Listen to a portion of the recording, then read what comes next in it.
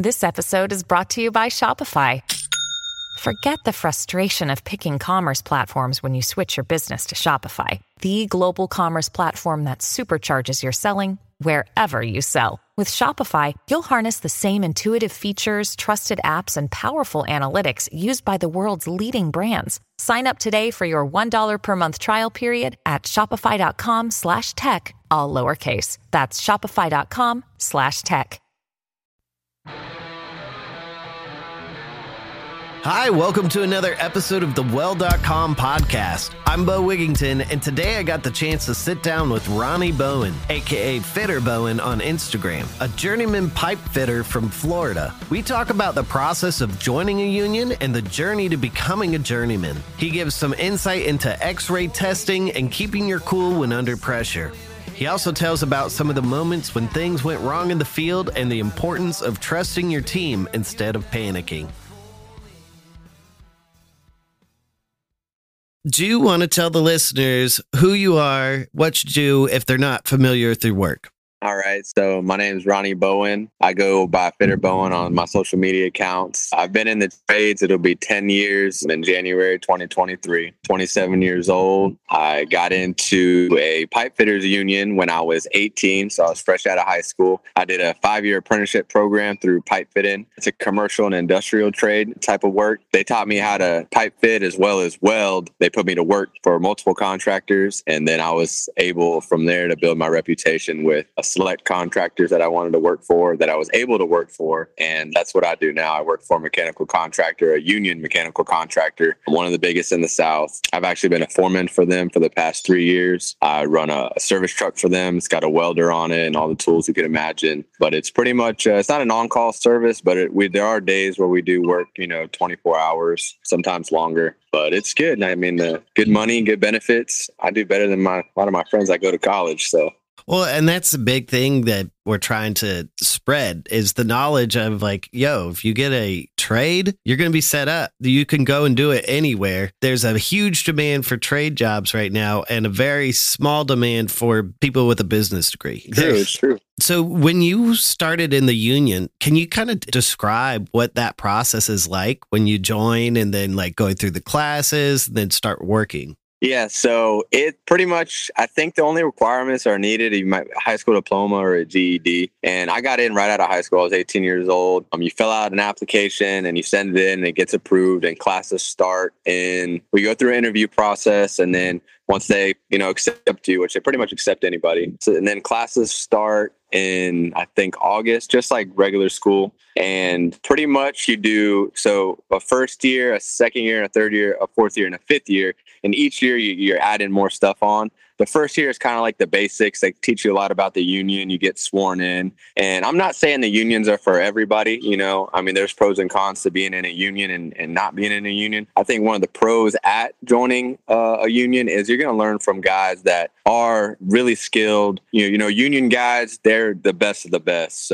And they get paid the best. They got good benefits. So the first year they teach you pretty much about what it's like to be in the union and what the history of it is, And I believe it's a 5-year program because this stuff you can learn fairly quickly, but it's the experience that is what takes a long time, right? You can't teach experience. So I think that's why it's 5 years, which just seems like a long time. The 5 years is going to go by anyways, whether you go to college or whatever you do. So, but anyways, the first year as an apprentice, like I said, is they teach you mostly about the union. The second year, they teach you about drawings, how to read prints, how to draw isometric drawings, and how to lay out piping systems. Third year, they do a little bit of pipe fitting and a little bit of welding. And then fourth and fifth year, the school I went to, Local 803, that's when you really start getting into the pipe welding. Fourth and fifth year. My welding instructor, Val Kazia, he is a great welder. He has at least 20, probably almost 30 years experience. He's the best welder I know. He'll get you right. So he taught me how to weld. He taught me how to stick weld, TIG weld, MIG weld. You name it. So it's a great experience, but I will say that it is not easy. Getting into something when you're green, basically, you have zero experience like I did. It's not easy, and the guys don't make it any easier. So there's a lot of shit talking that goes on in the trades. You're working with grown-ass men. They've been doing this for a long time, and then you get into the trade, and they're going to pick on you. they're going to make your life hell, and you have to do everything that they don't want to do, almost like a grunt. But it's all part of the process, and it teaches you how to be tough. It teaches you grit, and it teaches you how to talk shit as well. So you get on those other jobs, and you're not the lowest guy in the totem pole, you kind of know how it goes. It's definitely not easy. I wouldn't say it's for the faint of heart. It's not for everybody. But if you can hang in there, if you can listen, if you can show up on time, and you got a little bit of common sense, you can go really far in the trade. And once you're done with the apprenticeship, you get a journeyman's card. So you're a certified journeyman pipe fitter. The school I went to, they did pipe fitters, plumbers, and HVAC technicians. So I got my journeyman's card for pipe fitting. I can use that anywhere in the country, and I believe also Canada, I think Ireland, Australia, and some other countries that are connected through the UA. They teach you something that nobody can take away from you. It's a trade, it's a craft, it's something that you always have. So I think it's great for younger generation, especially nowadays, like you said, where it's not that everybody can go to college, it's that everybody that goes to college isn't going to, necessarily have a work. I feel like there's an influx in that, whereas the blue collar road is a little bit less. Now there's more of a demand for it. So I think it's a great time for people to get in. Whether you join a union or not, I think, we're out there working with your hands. You can make a lot of money. And I'm proof of that. I do that. I have a family. I have a wife and kids, and I have a house, and, I pay all my bills. I got my shit together, so yeah. I think that it's a good route to take if you want to get into the trades to join an apprenticeship. Saying like a pipe fitter versus a pipe welder, you got to know how to weld the pipe to fit it. And I hear a lot of guff from pipe welders where they're just like, yeah, you better have a good fitter or else you're going to be doing some Texas TIG sometimes. Yeah, no, that's definitely true. Coming through the program, I was taught how to weld by pipe fitters. So I know the best welders I know are pipe fitters. So I think that in a lot of cases, most welders were pipe fitters at one point. I know some people go to just welding school, or, somebody in their family might be a really good welder and they can teach them how to weld pipe. But from my experience, people that go through welding school and they get their welding certs and now they're ready to find a job and they have zero experience, but they say they can weld and all this stuff. Well, it's hard for them to find a job because they don't have the experience. And not only that, these schools, even in an apprenticeship class, they teach you how to weld perfectly in the most perfect conditions. Mm-hmm. Well, out in the field, it's not going to be like that. Like you said, you're going to have big gaps. You're going to be in tight spots. You're going to be welding old pipes to new pipes, So it's a whole different animal. So I think that's why it's important to do the apprenticeship route, because you're going to be working in the field, gaining that experience, as well as gaining that knowledge at school, which you need for the trade anyways, but mostly experience. And like you said, fitters, welders, to me, a fitter welder, you always have a job. If you're just a welder, right, you're just a one-trick pony, you're going to have to go from job to job to job. And those guys make tons of money too, but you got to chase it. I don't necessarily want to travel a bunch. I have traveled a little bit for work, but I have a family and I have kids now. So I like to kind of build my roots where I'm at now. And that's pretty much what I've done. I had to adapt to do that. I had to be good at pipe fitting. I had to be good at weld. I had to be all around well, because we do all types of piping applications, not just, weld pipe. You have a pretty decent following online. Was it just you post it? I love how you always post motivational stuff where it's like, get out there and get it. It's like you're never going to make money if you're just sitting down.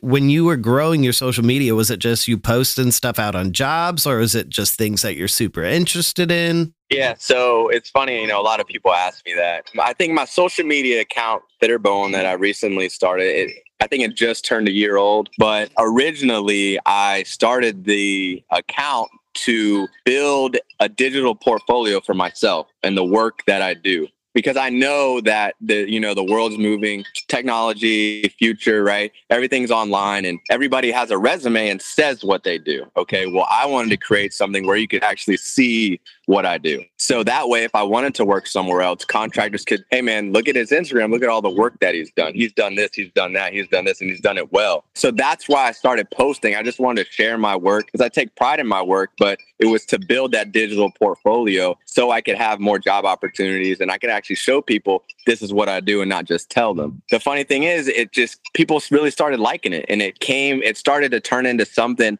more than what I wanted it to be. So all the things that I have accomplished so far on social media, it was never the goal. The goal was just to create, like I said, a digital portfolio of my work that people could see. But it just so happened to be that there's I feel like there's like a niche in the social media right now for blue collar trades. And I just happen to, I feel like, get in at a window of opportunity at the same time. But no, all the work that I post is in the field. I am starting to create content in my garage as well as on the side. But mostly everything that I post is real world situations. It's what I do. It's meant to show other people that this is what I do and you can do it too. That's my favorite part about it. I like the, the glam part about it, and it looks badass, and, making cool videos and stuff like that. Like, of course, that stuff's cool. But my favorite part about it is educating people, showing them how to do things, a better way to do something, maybe a trick of the trade or something that's going to make your life easier. And you're not going to have to go through the same experiences I did to figure it out. They're saying there's need of upwards to 300,000 welders in the next 2 years because that's how many people are retiring. Imagine if all that knowledge was online like what you have done. That's what I think this new age of social media and online teaching, like all this stuff, is not just to be like, oh, look how cool I am. It's we need to share this knowledge. This knowledge is disappearing. There's not people that have 30 years experience in the trade. There's people like you that you have 10 years in, but you have a lot more knowledge than someone going to their first day in welding school, right? Right. Yeah. I found your stuff before FabTech, but we ran into each other down at FabTech because you do work with Osborne Abrasives, right? Yeah, I do work with Osborne Abrasives. So they're an abrasive company. They make, all your wire wheels and stuff like that. But they also make tons of other things. I mean, they make the bristles that go on the bottom of, automatic doors at the grocery store. And the list goes on and on. They're a really old company, I think like 140 years. But yeah, they reached out to me earlier this year after seeing one of my videos of me making a mirror weld in a corner on a gas line. And they thought that was really impressive. So I kind of been working with them a little bit, helping them promote some of their products that we use in the welding industry, like wire wheels and stuff like that to prep our materials. But yeah, meeting you at FabTech was great. And like I said, I would have known that you reached out to me earlier, but I hadn't been checking my DMs. I was so busy. But after that, I was like, man, I got to start checking my DMs. So I check them every day now, and I gone through all my message requests, and I message everybody back, and now I stay on top of it every day because I don't want to miss, any opportunities like the one I almost missed with you. So I'm glad that you came and saw me at FabTech. I feel like that is on my side, just in the podcast world. Communication with welders is a very difficult game because sometimes it's social media. It's easier to get in contact with people. Some people just want to straight up email. Some people are in 2006 and they're on Facebook, and that's that's the only way they communicate. Funny thing about welders is just like a stereotypical welder, he's full of himself. A good welder. He's full of himself. He knows his trade. You're not going to tell him how to do his job, and he's good at it, and he knows he's good at it.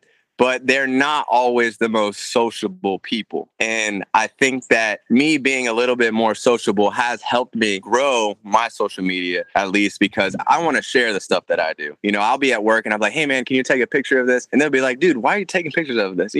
Cameras just make them feel weird. Some people, and that's totally fine. Like, I get that. But I'm part of the younger generation. I'm only 27 years old. So I know how social media kind of works. And I'm excited to share the stuff that I do. But I know a lot of the old timers, where all the knowledge is, the guys that I learned from, they could care less about that stuff. If they would just put a little bit work into it, people would love it, because they have all the knowledge and stuff. But once you do start reaching out to other welders and stuff like that are kind of on the same wavelength as you, and they're putting their material out there, whether they're welding pipe or welding structural, it doesn't really matter. So, we all have welding in common. It's a really cool community to be a part of because there's so many different avenues that welding is a part of, but welding is what brings us all together. So I think that's really cool. So when you learn how to weld pipe, at least in my school, and doing like a certification test, you got to go uphill on a 5G, correct?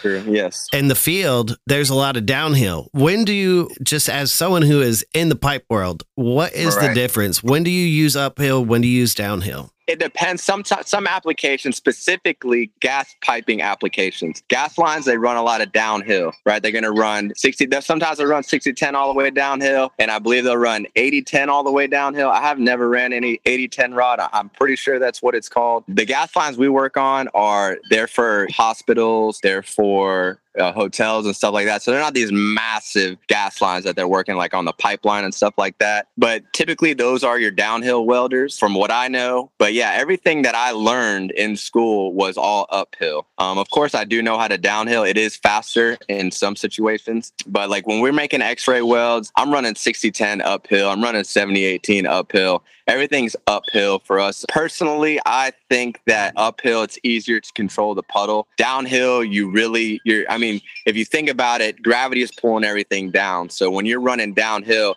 that puddle starts to run on you because gravity is pulling it down. And if you don't stay ahead of it, it's going to gobble up in front of you and it's going to mess up your puddle. So that's one of the benefits of running uphill. I think it's easier because gravity's pulling it down while you're going up. So it's honestly naturally making your puddle stack better as you're going up because of the gravitational pull. Might sound silly, but I think that's pretty accurate. It's just different piping applications that allow downhill. From my experience, I've worked at industrial plants and powerhouses. Everything we've done, they all want to see uphill, but I've never worked on the pipeline. I see these guys online that work pipeline and they're running these big 532 rods and they're running downhill. Cooking, man. Yeah, it looks cool. And I've even asked people I know, hey man, let's get some big rods and let's run downhill. Like the guys that taught me how to weld, and they're like, you don't need to know how to do that. People who downhill can't uphill, but you can downhill because I'm like, it's a little bit controversial with downhill welders and uphill welders because your downhill welders are typically, I would say, your rig welders because they're out in the pipeline and they know what they're doing and they're really good and they get paid really good. And then you got uphill welders running low high 70-18 and they're working, your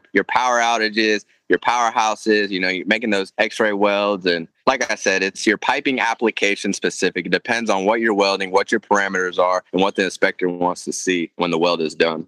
That adds an extra layer of stress. Everything you got to do is get an x-rayed. How do you stay calm? How do you stay in that flow state? That's something that comes with experience, right? The first couple, so you get your certification and you've passed your x-ray, I had to take I think it's a 2-inch pipe, 5/8 thick. It's an extra heavy coupon. It's a TIG root 70-18 out. And I think that's the B31-1 certification, which it certifies you for almost all process piping, which you find at, your power plants and stuff like that. So my first x-ray job I was nervous. It was on 24-inch, but it was all stick weld. It was all 60-10, 70-18. And I busted one of my welds. I didn't bust it on purpose. Of course, I didn't want to do it on purpose, but there was a spot in my fill pass. When I was running my hot pass, I blew through my root and I said, man, I wonder if this is going to bust me because I had never failed a test before that. I had only learned how to pass tests. Mm-hmm. So I didn't know what you could get away with and what you couldn't get away with. I didn't know the leg room that I had. So I was like, fuck it. Like I just let it keep going. And I went through and the guy's like, nope, busted. And I'm like, damn.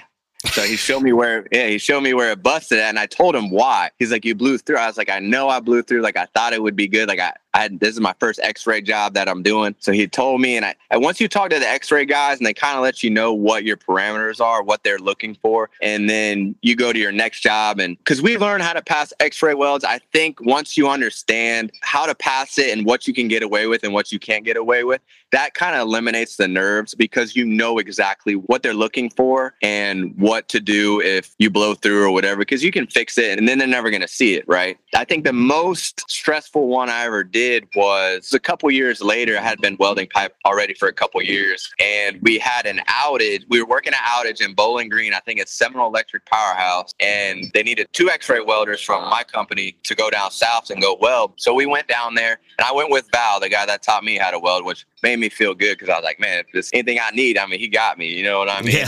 Yeah. But so that took a little bit of pressure off me, but they didn't say nothing about what we were welding. They just said it was 24-inch pipe and some 14-inch pipe. Well, okay, no big deal. So we go out there and they're paying good money. They're paying per diem. They're paying everything good, and they got us staying at a nice hotel. So we show up there the morning of, and I got a fresh pearl snap on, and I'm the youngest guy in the crew, So already people are looking at me like I always have to prove myself. Being the youngest guy, you always have to prove yourself. That adds an extra layer of pressure to the situation, So we get up there and we're looking at it, and there are these 2 big steam valves that we got to weld in. They ended up being 9 chrome, and I think it's 2% chrome and 9% chrome P9 and P2. And I had never welded on P9 before. So one of the guys that had welded on before, he's like, oh, it's not a big deal, man. You just got to preheat it. It just, the prep's a little bit different, but the puddle kind of runs like 70-18. And we were running 90-18 rods. And it ran pretty much the same. And I feel like once you get to a certain point in your career, all welding is pretty similar. Once you understand what that puddle does, you can pick up other welding procedures pretty quickly. So we went ahead and we did that. And it's one of those things, welding that 9 chrome. So the pipe's got to be preheated to like 400 degrees, and it's got to stay at that temperature the entire time you're welding.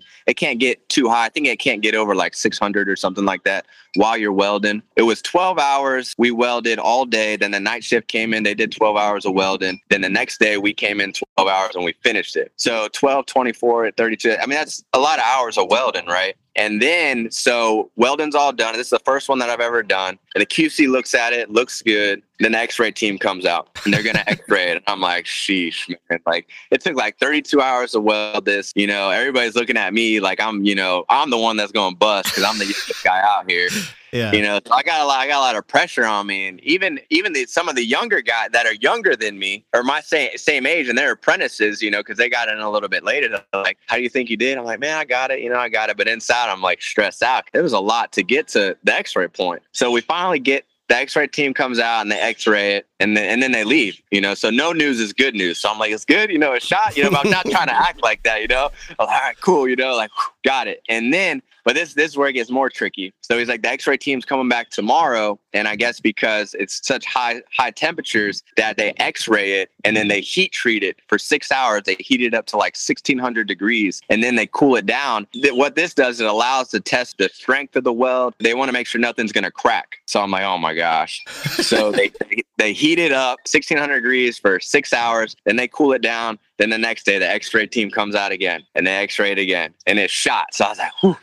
Good. So I got that off my chest. That was probably the most stressful one I ever did just because I hadn't welded on 9 chrome before. So I was a little bit nervous about that. But then we did the next set of them and it was good. It was easy. So I think that, the nerves with anything you don't have a lot of experience in, you're going to be nervous. Now, if they ask me to do, hey, let's get an X-ray. Okay, not a big deal. Like I've done it, 100 or 1,000 times now. So I don't have any doubt in my mind. I know exactly what needs to be done to pass the X-ray. And I like being in that position because it allows me to help other people that might be stressed out. Oh man, I'm nervous. And I'm like, dude, like I've been there before. I could help you get through it. And that's what those guys did for me. Like, I've never welded 9 chrome. Oh man, we'll show you, man. It's not hard. So I think it's important also that you're around guys like that will teach you how to be better and make you feel like it's going to be all right. Because, I mean, at the end of the day, it's just pipe, yeah, it does suck to bust a test. But once you put your hours in and your experience in, that eliminates all the nerves and you don't become fearless, but you become very confident in your welds and your work and everything that you have to do. That's something that I noticed going through welding school. I've been a musician my whole life and, musicians tend to be pretty cocky from time to time. Some musicians are like really introverted. Some are just like, look at me. And when I went through welding school, I came out the most badass dude ever. I was just like, I can do anything. Like, give me something, and it gives you such a confidence because it's hard. It is very hard to do. It looks easy when all these people online are doing it. But then once you get in there and you go and you're doing your tests, even in school, and like I tutor at the school I went to now, and a bunch of my kids are testing right now and they're just balls of nerves. Oh, it is super difficult. And that was the hardest thing for me was I've always picked up things very quickly in my life. Growing up, I played baseball. I played baseball at my high school. I was on the wrestling team. I skateboarded. I surfed. I did everything. I had good hand-eye coordination. I can pick something up very quickly. You ask anybody that knows me, I can pick things up very quickly. And so when I got into welding and I wanted to start welding, I'm like, man, I could do this, and it was so frustrating because I couldn't get it. No matter how hard I tried, I couldn't get it. And I used to get mad at my teacher. I'm like, you're not telling me something. Yeah. You're not telling me something. There's a secret, like, man. No. He's telling me everything there is. It's just, it is the most difficult thing to do the same thing consistently. And that's what welding is. You are doing the same thing consistently. When you're stacking that metal, you're moving at the same speed. You're pushing that metal in at the same speed. Your angle's at the same angle. And that's what welding is, especially when you're welding pipe and you got to weld 360 degrees. Everything has to be the same the whole way up. So the biggest thing is, they were teaching me, they were telling me all the right things. But the most important thing is you have to get comfortable, right? You have to get comfortable when you're welding. If you're not comfortable, you're not going to make a good weld. You're going to get jammed up. You're going to be shaking. So that's why you need the experience, because it takes so long to figure out your sweet spot and to figure out how to get into your sweet spot, even in uncomfortable situations. Yeah, welding looks easy, and it is the furthest thing from easy. Well, it can't be that hard. You could do it with a mirror in a corner, right? Yeah, no, yeah. Yeah, I mean, we didn't practice mirror welding in school. You're learning how to weld, you're learning how to watch the puddle, and you're learning perfect conditions, right? But there's times in the field where you're jammed up in a corner and you can't see the back of the pipe. So you got to put a mirror on the wall, you know? So I've welded with a mirror on the wall probably 5 times. The first time that I did it, it leaked. It did not work out for me. Somebody else had to come in and do it for me. And the biggest thing about welding in a mirror is every time you strike up, it counts. So you cannot strike up if you're uncomfortable or if you can't see, because when you're welding in a mirror, one, you can't get back there to clean it. So if you stack up metal or you cold lap metal in a spot where you don't need it, well, you can't grind it out. You can't reach it. So it's so important that every move you make when you're making a mirror weld is perfect. Even if that means if you're burning only 1 inch of rod at a time, that's just what you got to do to get it done. And that was my problem the first time I welded in a mirror. I was excited because, oh man, I'm a welder. I heard people's stories of guys doing this, but I was also nervous because I can barely see it. And so I ran that first rod on there, and I ran a big long pass, and I cold lapped, and then that's where my leak was, because the metal had rolled over and I couldn't reach it with a grinder, you know. And then I kept trying to fill it in. And so the most important thing is when you're welding in a mirror is it's already hard to see. It's already uncomfortable. So be super precise when you're welding. Otherwise, it's not going to work. Everyone tries to strive for perfection, but it's like if you're working a job and you don't feel comfortable doing something, you just got to communicate. Just be like, I don't know if I could do this. Like the ego has to go to the back door.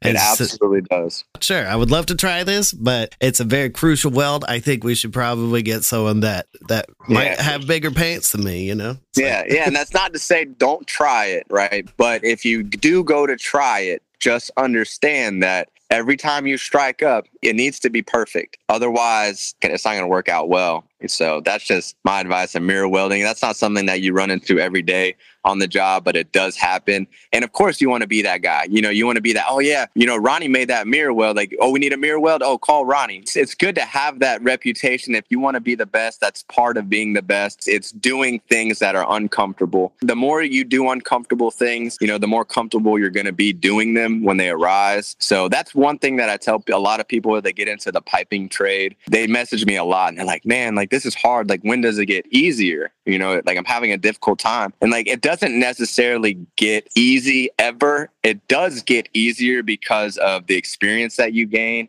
and the knowledge that you gain. It'll help you not necessarily take shortcuts, but know an easier way to do something. But the trade never gets easier. You just become more knowledgeable. Welders work a lot. There's a lot of overtime that comes with being a welder. But in the free time you do have, what do you do to keep your sanity? So my normal schedule is 7 to 3:30, Monday through Friday. But I mean, there are plenty of times where I'll work 24 hours, like you said, and I'll work all day and then I'll take the next day off, or on and off 24 hours there. The longest I've ever worked a shift was 32 hours, but it's important to get those rest days in as well. You know, the money's good, but it's important to take care of really your mental state, because I know physically we can all keep going, but mentally you're going to get drained, and that's when you start making mistakes. In my free time, man, I like to go fishing. I grew up fishing. I grew up bass fishing. And now I live closer to the coast. I do a lot of saltwater fishing. I do a lot of inshore fishing. I don't really go offshore too much. Hopefully in the future, maybe I can afford a big boat to do that.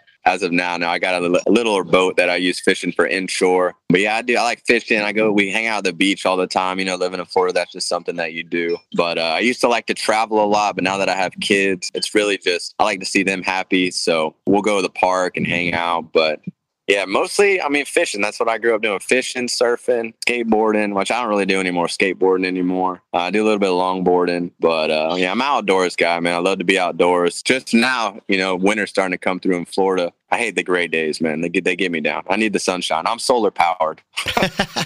A solar powered welder. Yeah.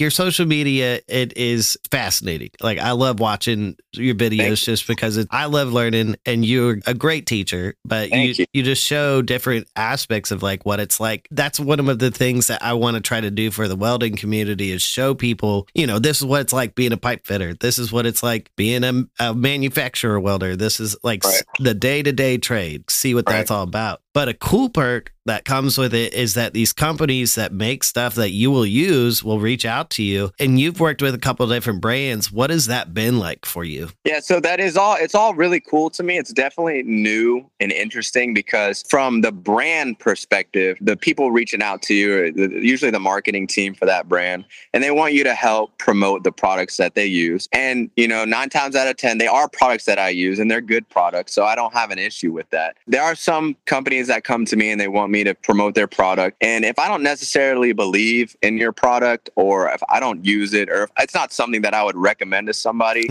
I'm not going to promote it. That's just not me. Like you couldn't pay me enough money to do that because I don't want to lead anybody in the wrong direction. I know I hate when I use tools that don't work well. So I'm not going to show somebody something just because hey, we want to pay you this to show this. No, I'm not going to do that. I keep it really real. I don't need the money necessarily to say, that's not saying that, I have all this money, but it's just, I only promote the things that I actually believe in and actually support. But no, it's been super cool. The more that I've developed my social media now in the terms of an influencer perspective, so to say, and it's funny because they look at me as an influencer. I don't see myself as that. I think that word is actually kind of funny.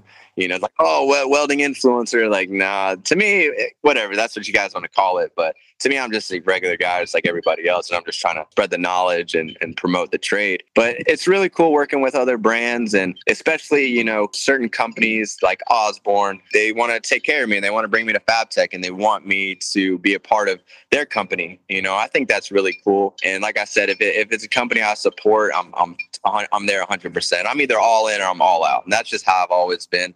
The brands, they're really cool to work with. I'm not going to lie. It's super cool to have brands reach out to you and be like, hey, we want you to do this. And I'm like, and I support them. I'm like, yeah, let's do it. So I get excited about those kinds of things. Is there a disconnect with the lingo ever? It's like you have a marketing person and be like, oh, yeah. Oh, of course. Yeah, there it's completely. But they love that because they get to hear a real world end user. They get to hear the lingo that pipe fitters use and that welders use. And that's not something that they're used to. The lingo comes out all the time and I'll say something and they'll be like, what is that? And I'm like, well, that's what I'm talking about. Like, I'm trying to think of something right now, but I'm going blank, but it happens all the time. Well, that's like how I kind of feel like talking to, I've got a bunch of friends that know nothing about welding. You get excited about something, you just learned like this cool trick and you try to tell them, it's like, yeah, it's like you can just bust off the flux and use it. They're like, what? Oh, that's what it was. That's what it was.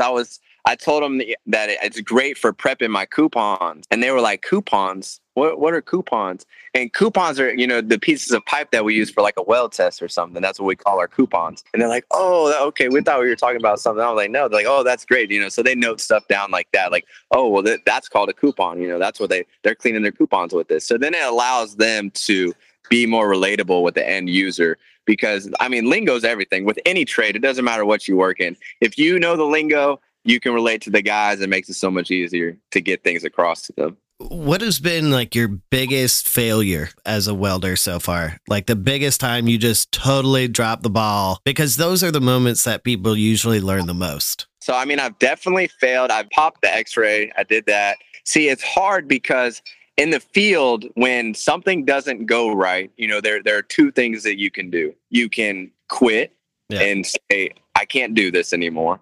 Or you can hang in there. You might not know how to fix it, but you can reach out to somebody who does. I'm the type of person that when something isn't going right or I can't get something to work, I'm like, who do we got to talk to? What do we got to do to figure this out? Because I'm not going to just quit. It's not in my nature to just give up. I think, all of my failures, they haven't been like this extravagant failure, like, oh man, like a total meltdown. It would probably be like me forgetting a takeoff of a fitting when we're putting together a big piece. And then we got a crane out and we fly it up there. And oh, it's too short because we've took off too much or something. Then we got to bring it back down and rebuild it. Those are the most common types of failures, be like a fabrication failure. But it has never been something like where I was going to get fired or something, really catastrophic. Bad. Yeah, there was nothing like that. And I think that's just really has to do a lot with how I look at things, because there are times where, like I said, where I did forget to take off, or I thought it was this and it was that.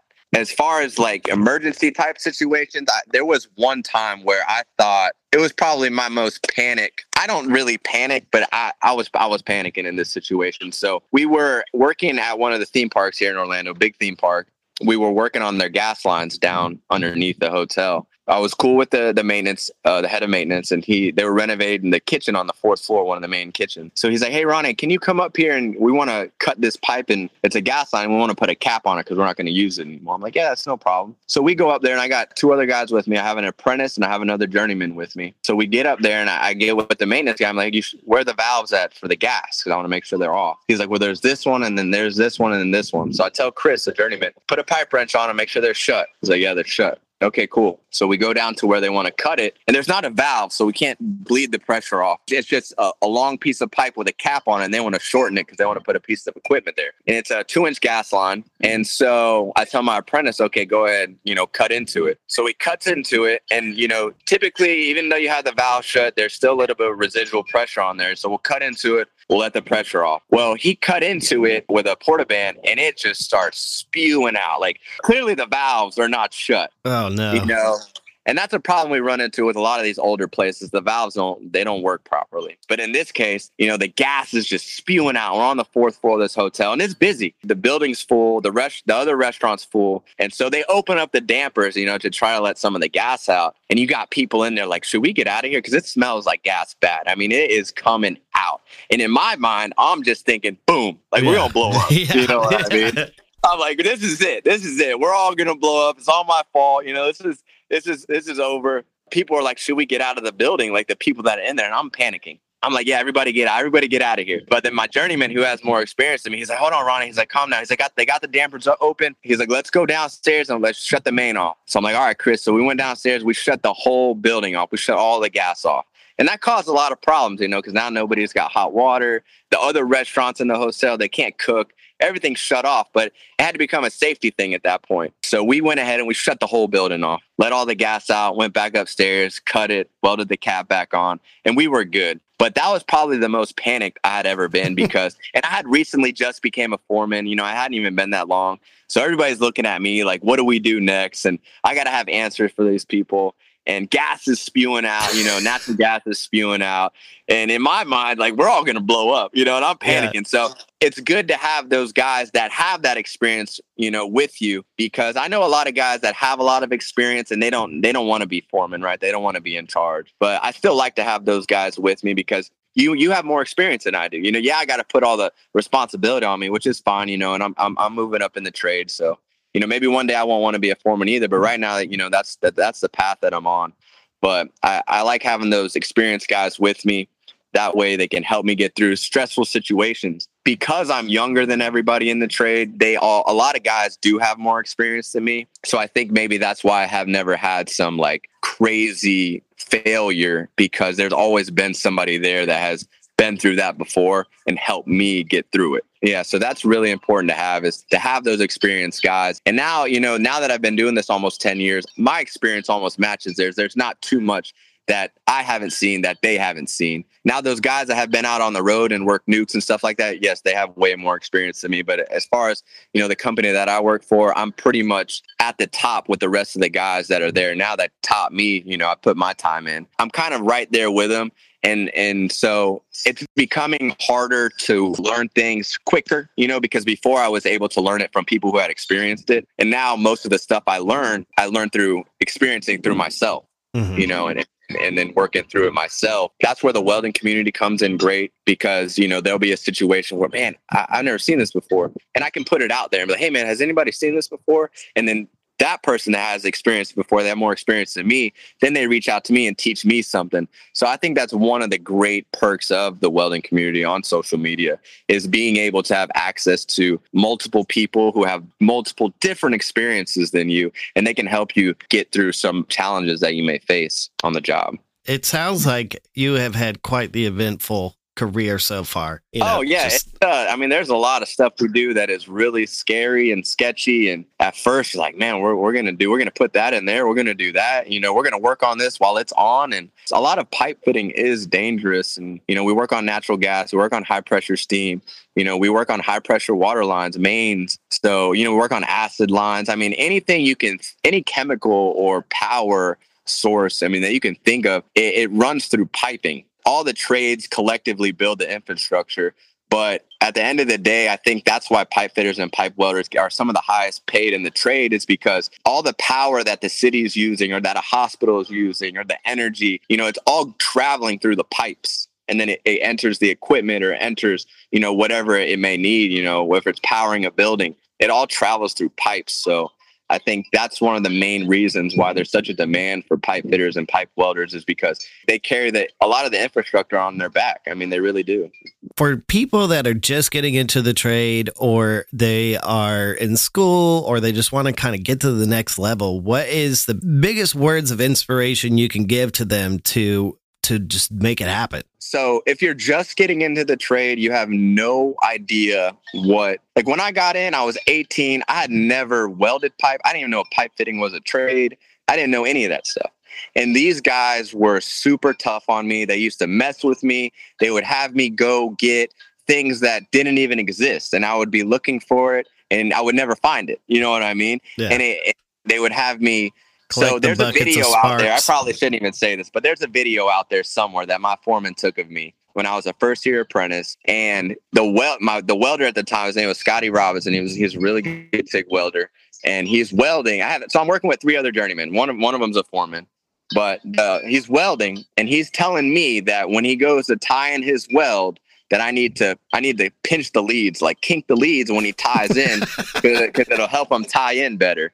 And I'm like, no, that ain't true. And then I got 2 other journeymen tell him, like, no, dude, we do this all the time, like with a straight face, you know, and I don't know any better. So I'm like, okay, whatever, you know. So he starts welding, and he's getting closer to tying it in. He's like, pinch the leads. And, you know, I'm over there pinching him. He's like, harder. And I'm struggling to pinch these leads, you know. So that's the kind of stuff that you're going to deal with being brand new at anything. You know, especially in a blue collar trade, being brand new at something, you're going to get picked on a lot. Take it with a grain of salt. You know, these guys, if they're picking on you, it's probably because that they like you. That's my biggest advice for people just getting in the trade, is there's going to be a lot of shit talking. There's going to be a lot of stuff that really is going to get under your skin, but that is what makes your skin thicker. So just take it with a grain of salt. Just show up on time, listen, and pretty much, if you can do those 2 things, if you can show up on time and you can listen, you'll be successful. You will be very successful. It surprises you how hard it is for 1, people to show up on time, and 2, people to listen, right? Because everybody wants to be like, oh, I know. No, you don't know. Okay. And even if you do know, just listen. Okay. You're not in charge. You know, you're new to this. That's the biggest advice I have for people just getting into this trade. It's not easy, but if you can show up on time and you can listen and you can take the comments and you know, the shit talking with a grain of salt, you know, you're going to be just fine, because those are just the 3 main things that will get you run off anywhere, right? You don't show up on time, you're gone. You can't listen, you're gone. You let people bother you and you get all butthurt on the job site, you're gone. You know, so if you can do those 3 things, show up on time, listen, and just have roll fun with at the work. Punches. Roll with those punches. Yeah, go with the flow. You're going to do just fine. And a lot of people think, oh, man, 5 years is a long time, or however many years, you know, to get to where you want to go. Well, the time's going to go by anyways. So you might as well just keep on getting through it. And you can see the product of what you're going to become, because they're the guys you work with. That's another thing is, you know, you might not always be with who you want to be with. You might not always be working with a journeyman or a foreman or whoever that you might not like at the moment. But that's how it goes. You're not always going to be around people you like. But when you are around those people that you like, you know, do your best that you can for them. And I'm sure they'll try to keep you around, because that's what I did. You kind of get not put in a circle, but you get attracted to a type of guys that, hey, I want Ronnie to work with me. I want that apprentice. Because he listens, he's on time. I need him. And those are the guys. You do that, you show that you want to. Being on time shows that you want to be a part of it, and listening shows that you want to learn. So when they see that, they want to teach you, and then they'll start talking to you and telling you the tricks and teaching you the things that they don't teach you in school. And when you learn from the guys in the field, you're going to learn a lot faster than everybody else in your classes or in your school, because you're learning through experience. You know what I mean? Well, that's awesome, man. I've really enjoyed this chat. It's cool to just kind of hear more of your story, because a picture says so much, but getting your story is pretty awesome, man. No, yeah, this is cool, man. I could talk for hours, man. Like I said, my favorite part about the whole social media thing, and it's gotten to me on this podcast, and it's gotten to me a lot of other places so far, but I love, like you said, motivating people. I love inspiring people. I love helping people learn things. I think that's what excites me. So I think one day I will end up maybe being a teacher or something, because I enjoy teaching somebody because I know how it was when I was coming up. I wanted to be a weld, and anything I do, I want to be the best. So I love being around people like that, people that want to be the best, and people that are up and coming. That's like my biggest thing is on social media or anywhere really is I want to help you be better, and me helping you be better is going to make me be better. And we're all just trying to be the best that we can. So, that's what really excites me. So yeah, this was great, man. I'm glad you brought me on here, and I can, tell a little bit about myself, and as well as talk about the trade and get to know you as well, man. So yeah. Thank you. Thanks for tuning in to another episode of the Weld.com podcast. If you enjoyed this episode, shoot me a message on the Weld app and let me know what kind of topics or people you would like me to have on in future episodes. Also, if you're trying to score some new equipment and swag, every month there's a mystery box of surprises given away to a lucky premium member, so make sure you don't miss out. I'm Bo Wigington, and until next week, we'll see you out there.